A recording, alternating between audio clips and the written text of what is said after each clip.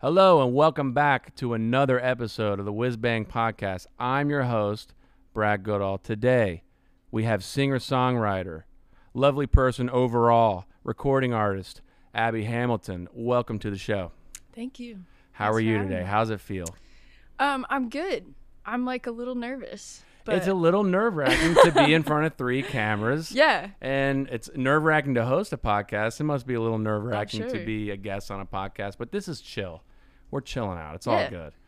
Tell me a little bit about where you're at on your music right now. Are you writing? You recording? Do you make your demos at home? Where are you at in your process? What are you feeling? Yeah, so I just finished a record, Ooh, Like- LP? Full LP? full LP Good for for the you. first time. Good for you. Got the masters back yesterday. So Oh, what a day that was. I was in my car all day I don't know, just critical brain. Tell me going about through it. So you already have masters, which is the final point. There is no Yeah. turning back now because Yeah. no one can afford to have something remixed once it's already mastered. Yes. Do you go through the thing where it's like you're probably questioning decisions that were made probably 8 months ago? Uh-huh.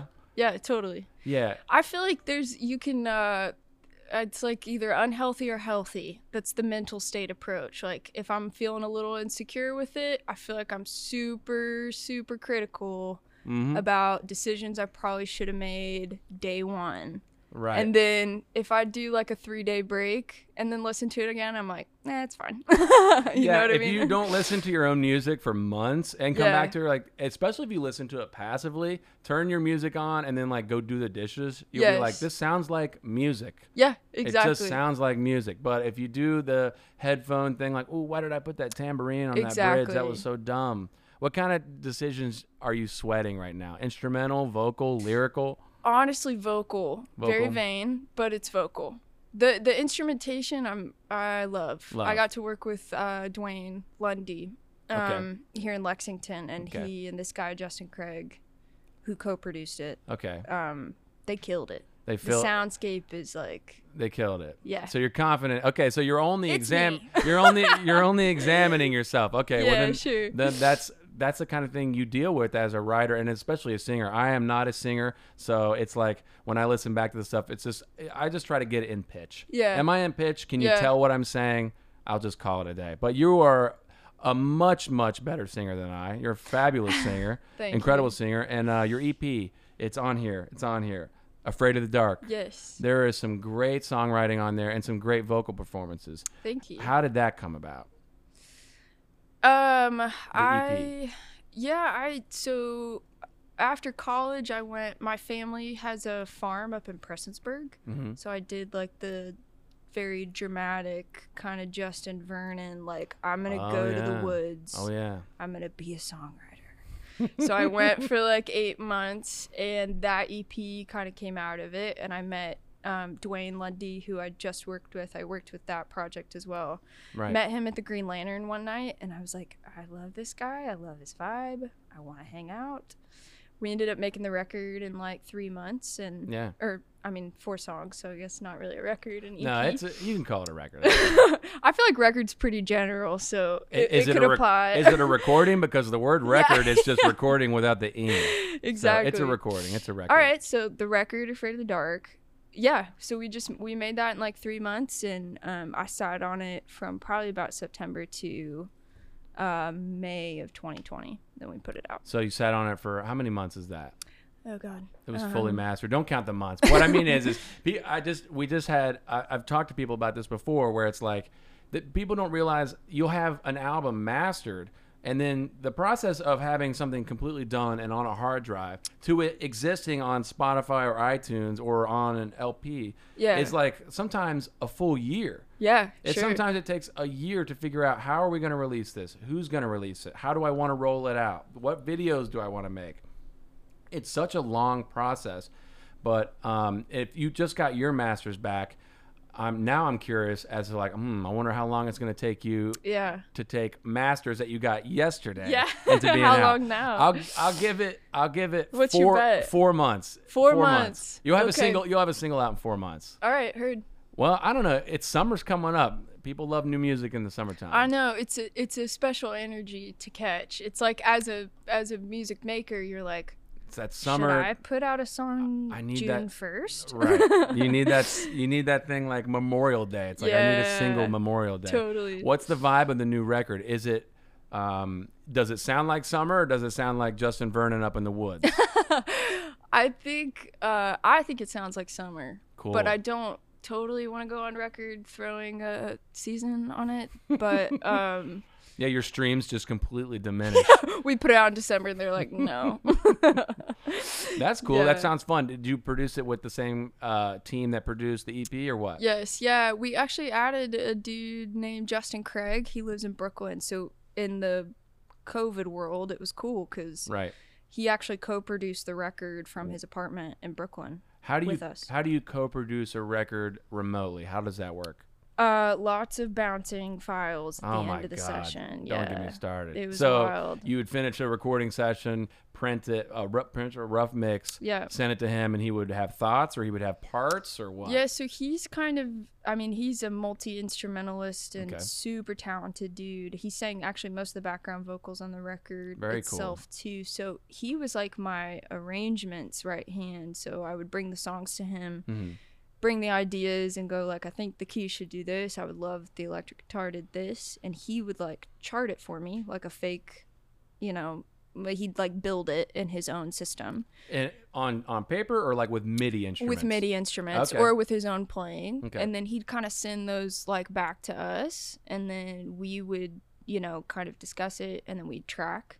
Okay. So that was kind of the relationship So back and forth. he would give you a sample of a part he thinks is happening. You would okay it, and then Yeah. flourish it out Yeah. with a real instrument or however you wanted to do it. Yeah, and then he ended up playing a lot of his idea parts stayed on the record.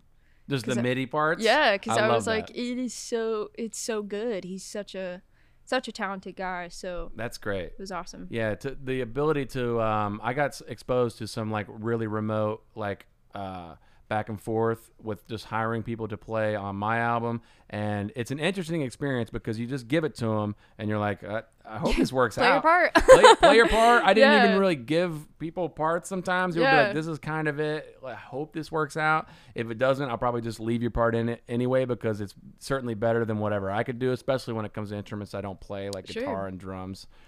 But do you produce your own like demos? Do you make the demos on GarageBand, or do you anything like that? No, so just voice memos. Really? So my brother, I play with my Taylor brother. Swift vibes. That's all she does. Yeah. My brother is a phenomenal guitar player and producer in his own right. So a lot of the times I'll go record with him in his Okay. home studio. Help you flesh those Yeah. out. Okay. Yeah.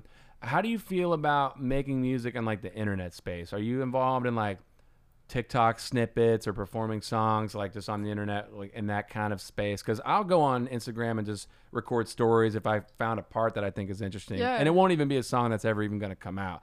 But how do you feel about like teasing ideas or like making the internet a part of like your creative process? Yeah, I love it. You love I it? love it. Yeah. I don't have don't go look up my TikTok because I think it's got like 6 followers, but I love TikTok. I consume it. So I don't know. I feel like it's a very integral part of the landscape Right. now, you know? So Right. I hope it's a massive part of what I do. You Yeah, know? especially once your album starts coming out, you can really start employing TikTok in a promotional way. Sure. I think there are people in the internet space on apps like TikTok that kind of make music exclusively for TikTok. Yeah. Like they make 1-minute snippets every day or maybe every couple of days, and that's all they do. Don't you feel like as a songwriter that is like a different career? Yeah.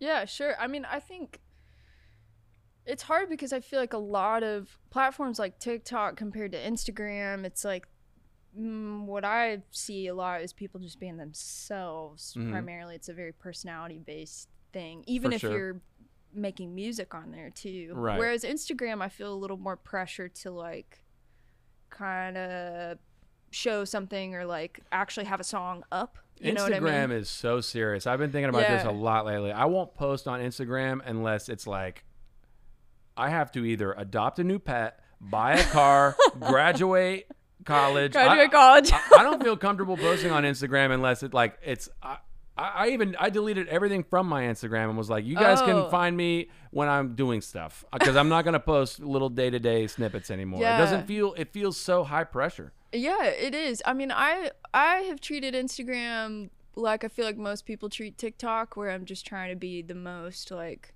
transparent version. But that's a new shift. That was like when we first, I feel like, all had Instagram. It's like, here's me modeling with the food that I bought at this super expensive restaurant. It's like, I don't know. I feel like it's all just kind of a construct, and you got to be the most yourself if you want to actually connect and find good things on it, you know? It sounds like you have it figured out, because, I mean, I just have so much anxiety in general about social media at this point. But I do love to share the snippets, and I know you share, I'm assuming you share songs that are, do you ever share songs that are not finished on Instagram just because you're excited about this bridge you wrote? Yeah, totally. Or like this, I don't know, just some lyrics you came up with and you just like, I need to be validated right now.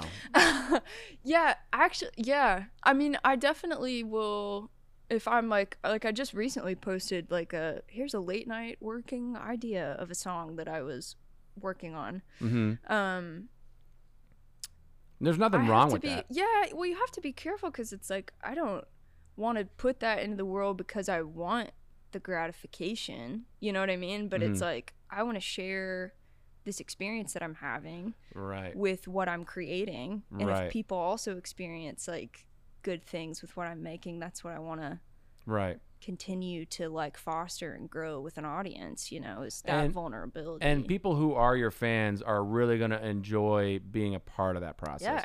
So it's really about just you're doing the snippets, and posting your process is really just about the fans. Because, I mean, there might be people who follow you or follow me. It's just like they're not engaged in any of that creative process stuff. But you kind of have to do that as a burgeoning writer, songwriter, performer. There's no way around it. You have to share your process at least a little bit. Yeah, and like what you're talking about of like sitting on a master's for 9 months. It's like you want to bring people into that, like, that experience, all the levels of the times of like what you're going to have a hard time not sharing snippets of those masters. Oh my gosh.